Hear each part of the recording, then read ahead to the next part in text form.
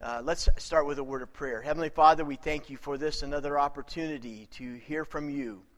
I pray that you will speak to us through your word and help us to realize the importance of understanding what this great book means to us today. Not in terms of all the trivial things that we get hung up on and argue about, but of the things that really matter about Jesus Christ and the end times. Help us to learn from you, I pray in Jesus' name. Amen.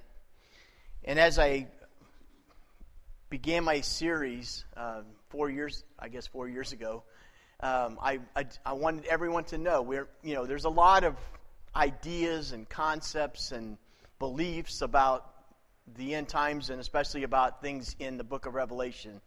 That's not what these lessons were meant to be.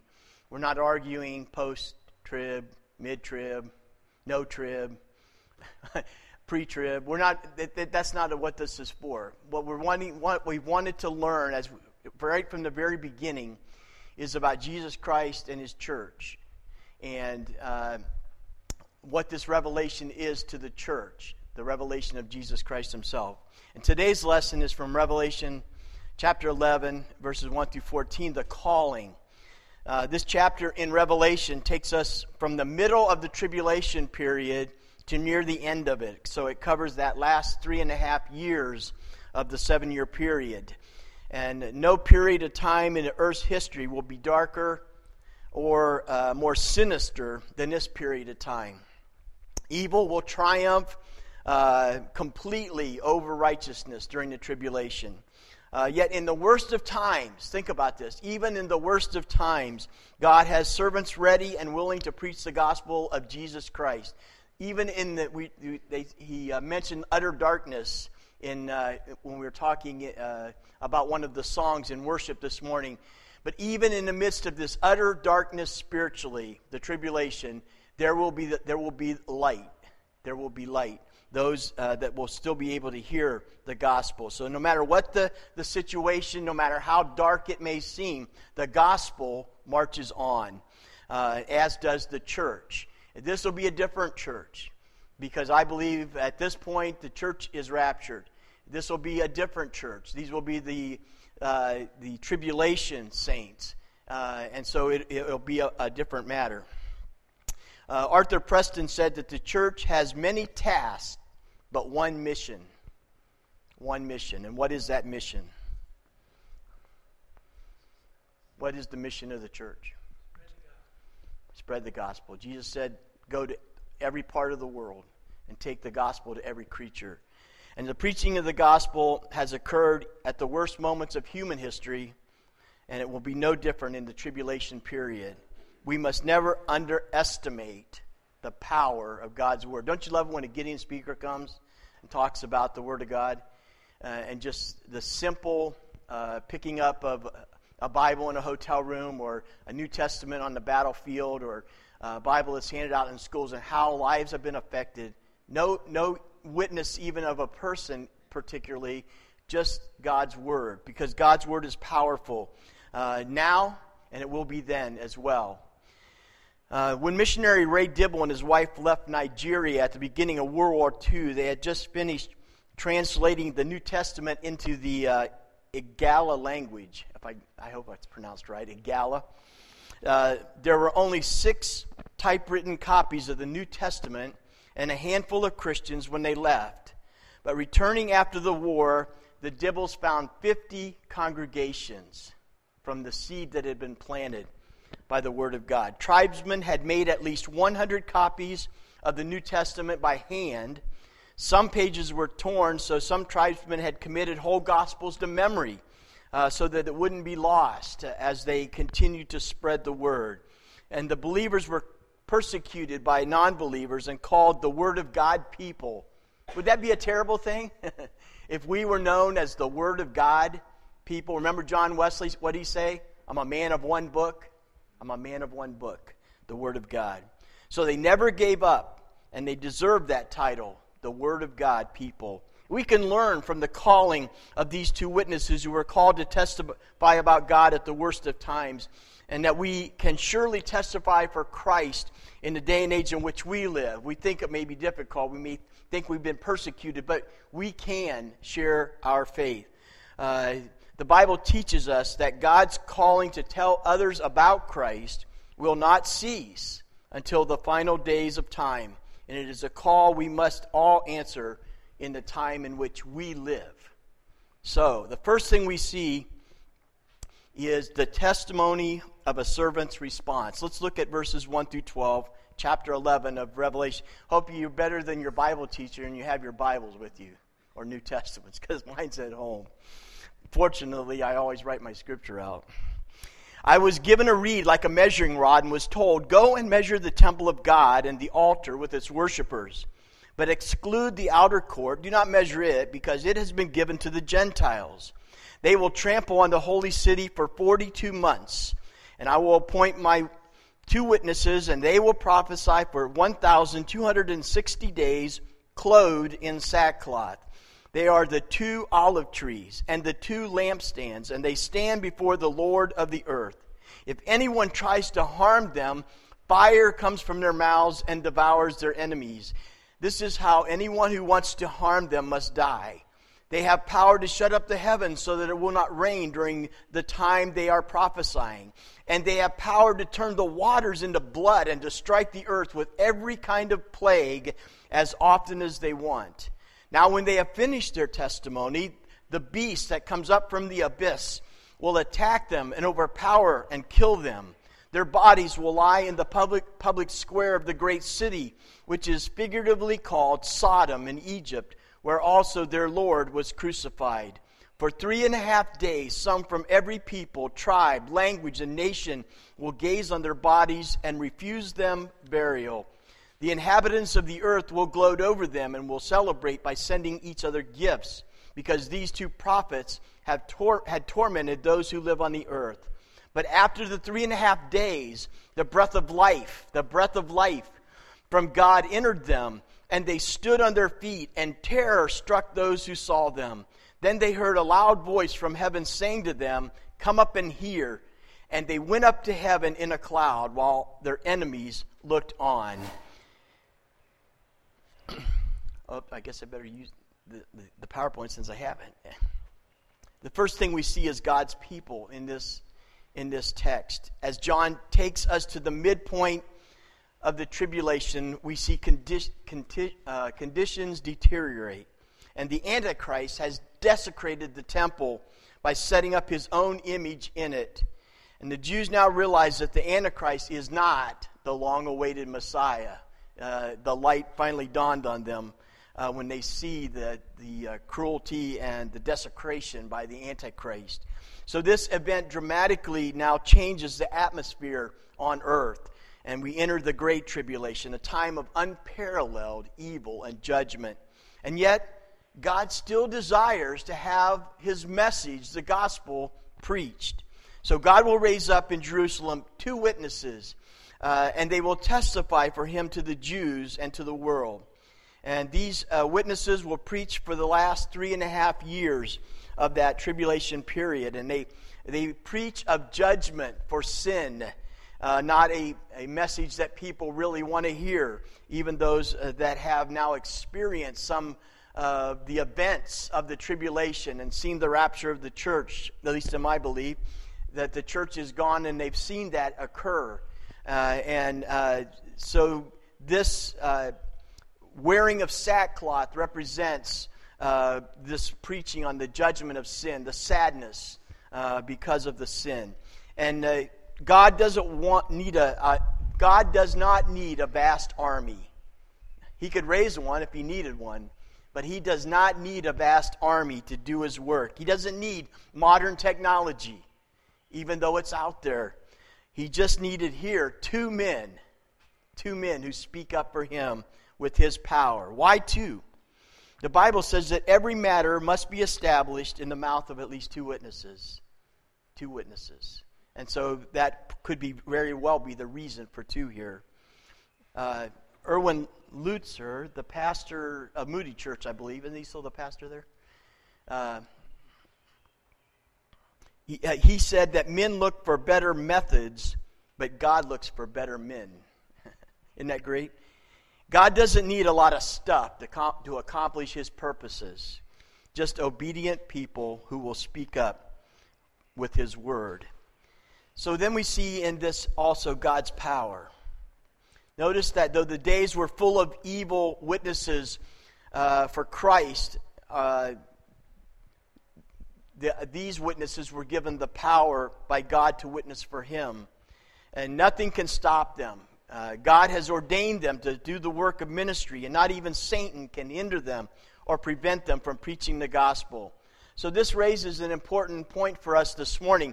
If Satan cannot prevent their ministry, even when he appears to have full control over the earth, then we can be sure that he can't prevent the preaching of the gospel today. Because we have the Holy Spirit and light and freedom that they won't have during the tribulation. So this means ministry can happen if we are simply willing to be used. And so the two witnesses we see here have the power of Moses and Elijah to shut up the heavens and cause it not to rain, or to let it rain. Let it rain like we did on Friday when it rained. It let loose. They had the power to close up the heavens, to open the heavens. It's given to them. And to have the plagues hit the earth like it happened to Egypt. We see, as I said yesterday, so many parallels in the book of Revelation with the Old Testament happenings and occurrences. We see shadows of it throughout the Old Testament of the New Testament, the New Covenant. And here again is one of them, as the plagues they're permitted to have plagues on the earth that are done by these two witnesses. There would be supernatural manifestations following their preaching. And a similar promise is there for us in the New Testament today. We can expect to do great things when we preach the Word. And God will confirm His words with signs that follow, according to Mark 16:17. So they are committed to preaching in spite of all the pressures, all the things that are going on during these last days of the tribulation. It's been said that C.S. Lewis fell into grace. But instead of simply entering a monastery, he did worse. He ended up publicly explaining and openly defending his personal God to millions of listeners and readers. Such undignified behavior embarrassed the hierarchy at his college, Oxford, and cost Lewis his chance of ever advancing to a higher position on the faculty there. Lewis learned that if you speak about beauty, truth, or goodness, and about God as a great spiritual force of some kind, people will remain friendly. But he found that the temperature drops when you discuss a God who gives definite commands, who does definite acts, who has definite ideas and character. So while not always the popular thing to do, preaching the gospel of Jesus Christ is the mission of the church. And so the responsibility then of every member of the church, not just the pastor or someone on the staff, it's every member of the church's responsibility. And these two witnesses preached with the Holy Spirit's power and enablement. So certainly the image of these two witnesses as two olive trees that we saw there in verse 4 would indicate that God's Spirit was their supply, as olive oil is often used, what? As the symbol of the Holy Spirit and His anointing, is it not? So if we had to depend on our abilities, surely it would never work. It would never work. But God promises His power, so we are sure of success. We just need that revival that was talked about last night, the freshness of the Spirit on us to enable us, to empower us, to do His will. Oswald Chambers said that people say that it is so hard to bring Jesus Christ and present Him before the lives of men today. Of course it is, he says. It is so hard that it is impossible except by the power of the indwelling Holy Ghost. You see, it can't be done on our own. It has to be through His power in us. The preaching of the gospel is not dependent on our abilities. It's anointed by God's Holy Spirit. And so nothing then can stop it. It never returns void. Look at Isaiah 55:11. So is my word that goes out from my mouth. It will not return to me empty, but will accomplish what I desire and achieve the purpose for which I sent it. So we can realize that God's word will never fail if it's empowered by the Holy Spirit in us. The third thing on this point is that God's plan in this portion of Scripture. Notice here that God's plan includes a witness to the whole world that the gospel will be fully preached. Only then is Satan allowed to kill these two witnesses after all the world has been given the message. Only after the task is finished. Think about that, the task being finished. You see, because Satan is not in control, God is. They were not allowed to be killed until God permitted it. And the lives of these servants were protected until they had accomplished all that God had intended for them. So that should tell us we do not need to live in fear of the enemy. How many cower thinking about what the enemy would do? But we do not need to live in fear of the enemy. God's hand on our lives is so powerful that only when we have completed God's task does our time on earth end. My grandma Hufford always complained to me. She wanted to go home to be with Grandpa. She was in her 90s, and I could understand that to a degree, that she felt like perhaps her mission was done. And I would tell her, as often as I saw her, I said, Grandma, I know that you pray for me and every one of your children, your grandchildren. I know you're praying for us every day. Your task, your job is not done yet. And that's what it's saying here in this to us, these witnesses. Until the work was done and accomplished, it was not time for them. So the world was critical of their message, which, of course, no doubt included judgment. People don't like that. Remember the prophets in the Old Testament. People hated the message and the messenger because it was judgment many times because of the sin and disobedience of the people. And people don't like that today. They don't like to hear about judgment. They don't like to hear that there is a price to pay for the sins that they're committing and the things that they're doing. It certainly is true today as well, that people do not like that message of judgment. And that's why many of our churches that preach that kind of message have a harder time to draw people. The ones that talk about health and wealth and, pat you on the back and, God is love and all, with all the fluff and puff that's out there today, they seem to be able to draw because there's no talk about judgment. But there is judgment. And that's what these witnesses were preaching. And, of course, the people of that day who were living through the tribulation did not want to hear it. But they did not hesitate to tell the whole truth. One of the things I've said from the pulpit many times in my 27 years in ministry was this: if I don't preach the Word of God, if ever I say something is not the whole of God's Word, throw me out. I don't belong here. Because that is so important that we preach all of God's Word. We don't leave out the stuff we don't like. And that's what the world would want us to do out there today. I'll come to church if you leave out this or leave out that, or if you don't condemn me for this or condemn me for that.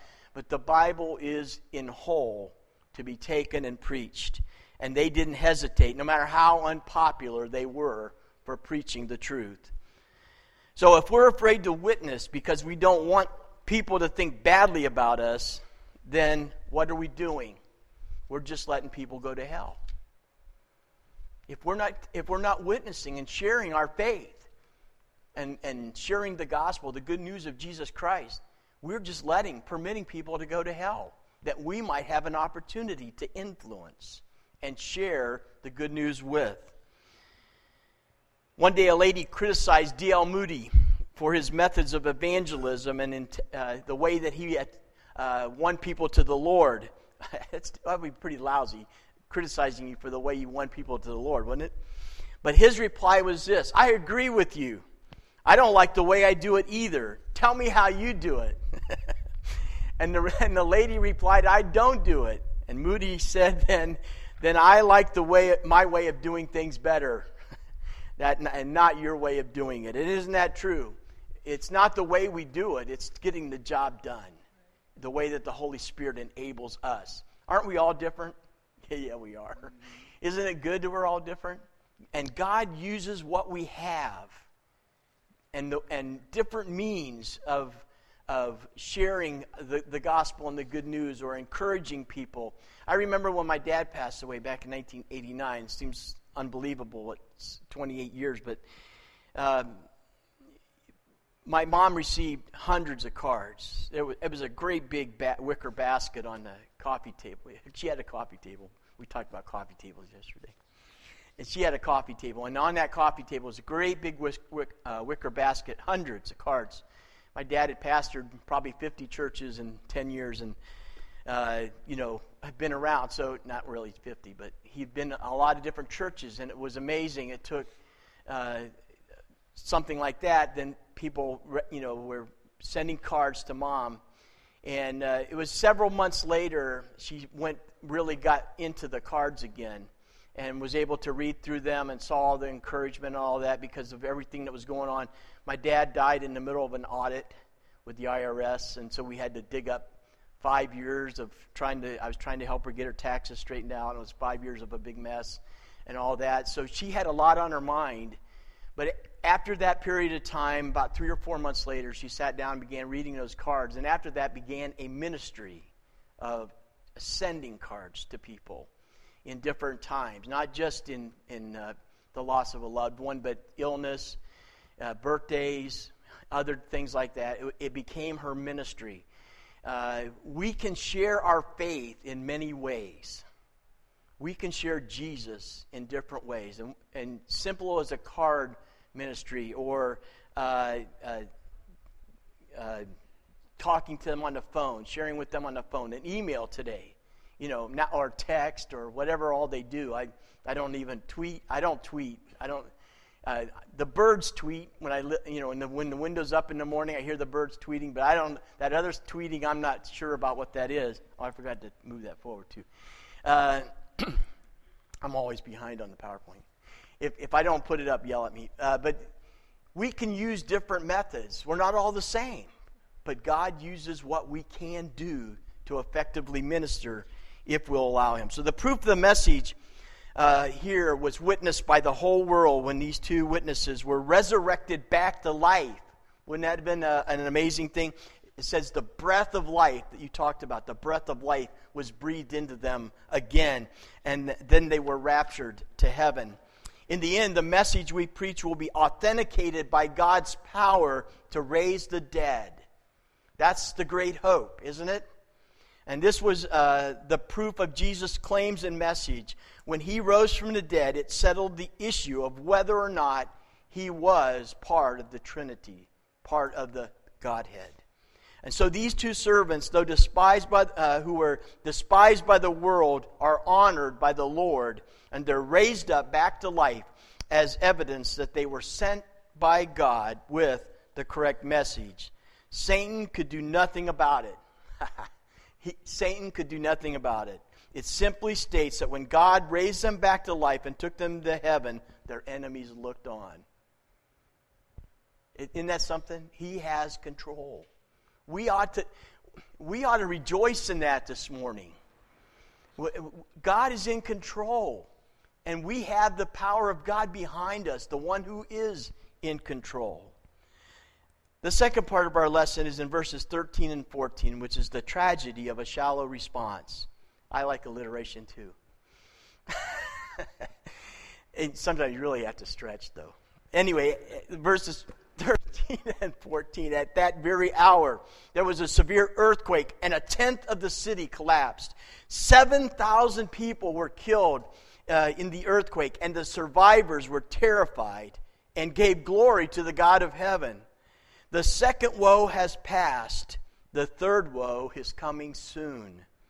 First, we see a great panic. At the moment of the witnesses being caught up into heaven, there's a great earthquake. And that causes 1/10 of the city to collapse, killing 7,000.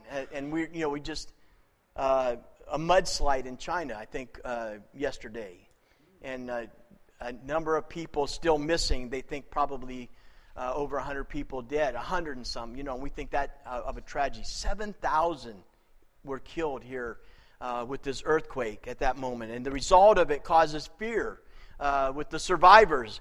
But they did something interesting here. It makes me chuckle when I read things like this in the Bible. God has a great sense of humor. They gave glory to the God of heavens. This is in the middle of the tribulation. And so have they finally done something about their sinful lives as they witnessed God's power to raise these two witnesses back to life and take them to heaven? Has God's power in the earthquake caused them to rethink their relationship with God at that moment? Well, the answer to the above questions are a resounding no, unfortunately. While they briefly are willing to offer glory to God, they're not willing to repent of their sins. A lot of times people recognize God and His power, and every time there's some kind of tragedy, or at least in some cases in the past, they call on the nation to pray. And for a period of time, people, think we need to get back to God. We need to, talk to God about it. But do they really repent? Do we really see repentance, a real change in the behavior? No, unfortunately, it's just, a time when we think about it, but it's become less and less, to me it seems, of an emphasis on those things, even in the midst of tragedies that the nation is called to prayer. Their last-minute decision to glorify God doesn't really represent a change of heart. It just represents their realizing that God somehow, I believe, is intervening, and it's just kind of an emotional response. But there must be more to worship.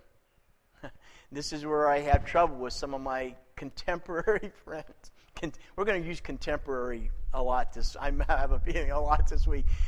I have problems with a lot of my contemporary. It's not about the words to the music or that they use contemporary music, but if it's only an emotional movement and not a spiritual movement, then what is the good? And that's my problem with it, okay? Not the music. I'm as hard to change as the next guy, but I believe that change is inevitable, and we all have to learn to change if we're going to survive this planet. But it's not about the different styles that bother me. If it's only an emotional reaction, then we've got a problem, because it needs to be a true spiritual reaction. Something needs to be done. To them, here, it was an emotional response. There was no repentance. God wants to be more than just a God of a crisis moment. And he wants to be a God of a crisis moment, but He wants to be more than that. He wants to be the God of our personal lives through the power of His Holy Spirit. An insurance agent received a call from an excited woman. She said, "I want to insure my house. Can I do it by phone?" And the insurance man said, "I'm sorry, but I'd have to see it first." She said, "Well, you better get here right away because the place is on fire." Sometimes it's too late. And it's tragic that these men and women did not repent of their sins, even in the midst of the fire. The tragedy that's going on in the world at that point. And realizing that God is intervening as He raised these two witnesses, took them to heaven, and then left the earth in the midst of this great tribulation. You see, miracles alone will not convince anyone to accept Christ. And we saw that in the ministry of Jesus. They followed Him for His miracles, not necessarily for His message all the time. And that's the problem. There must be conviction in the heart that they realize they need a Savior. and a transformation can then take place. Think of the many Pharisees and others who saw Jesus perform miracles and still didn't believe. You see, because faith is not always born from miracles. It is born from the Word of God. Romans 10:17, faith comes by hearing, and hearing by the Word of God. So for 3.5 years, these people heard the truth from God's witnesses. They observed God's supernatural power to protect these witnesses. They saw God's power by miracles done by their command, and such things as plagues and heaven shut up with no rain. And finally, they see God raise up these two men who had been killed and been dead for over 3 days, and then raptured them into heaven. And still they don't really believe and repent. What does it take for you to believe? That's an interesting question for us, isn't it? Hopefully I'm preaching to the church this morning. You know, what did it take for you to believe? Did you only glorify God but fail to yield your life to Him maybe initially? Is God real in your life today? What's going on? We were talking about testimony meetings, and in the old days you could almost quote some of the testimonies because it was the same one. Well, what's happening today? You know, 50 years ago was important, but today is more important. Today is more important. It's relevant. And so what's happening in our lives today? Do we still believe? So the last thing we see is the great predicament. In spite of all these things, there's still more coming, and yet without positive results. This is only the end of the second woe, and the third is about to strike. There is every indication that those who have hardened their hearts already will not change, even after another round of God's prodding. And remember, that was not atypical. That's exactly what happened to Pharaoh when the plagues were struck. He yielded for a moment and then relented until the final one with the death of the firstborn. So 7 years of the Antichrist ruling has not yet caused sinners to turn to God. And that's a real sad reality that we see even in the things that are going on in our own nation. That people, despite all that's going on, have not repented and turned to God. But the good news is this. There's always good news. Though Satan and his servants have tried for 7 years to destroy God's plan and take over the planet, they are about to be finished. The good news that's coming. Antichrist and Satan have not been able to destroy God's word or the light of the gospel. Think about this again when we were talking about darkness. There isn't enough darkness in all the world to put out a single candle. I was a meter reader for 17 years before I became a supervisor. And when he talked about utter darkness, it's nothing like, I don't know, anybody remember about 20-something years ago when the earthquake hit Akron? Anybody remember that day? I was in the basement of a store in downtown Akron when the lights went out. And you talk about darkness, you couldn't see your hand in front of your face. You couldn't see anything. So I simply stood still until they must have hit the breaker. But eventually my eyes kind of I was at least able to see the motion of my hand. But it's like he said, you can almost feel the darkness. You can almost feel the darkness around you because you can't see anything. But a single candle puts that darkness out. So even in the midst of all the darkness, we are to be a light that shines and not put under a bushel. We are to be a light that shines because one light can bring much light in utter darkness. Satan will fail, so why then should we follow a failure? And so the final woe will come quickly, since this is now already at the end of the 7 years of tribulation.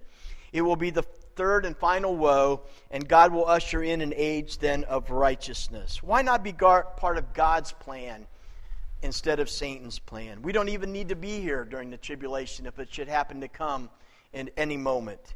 Today we have a choice. Today we have a choice. The gospel or sin. And the world has a choice. And we can offer them that choice as well. And ask them if they hear God's call then on their lives.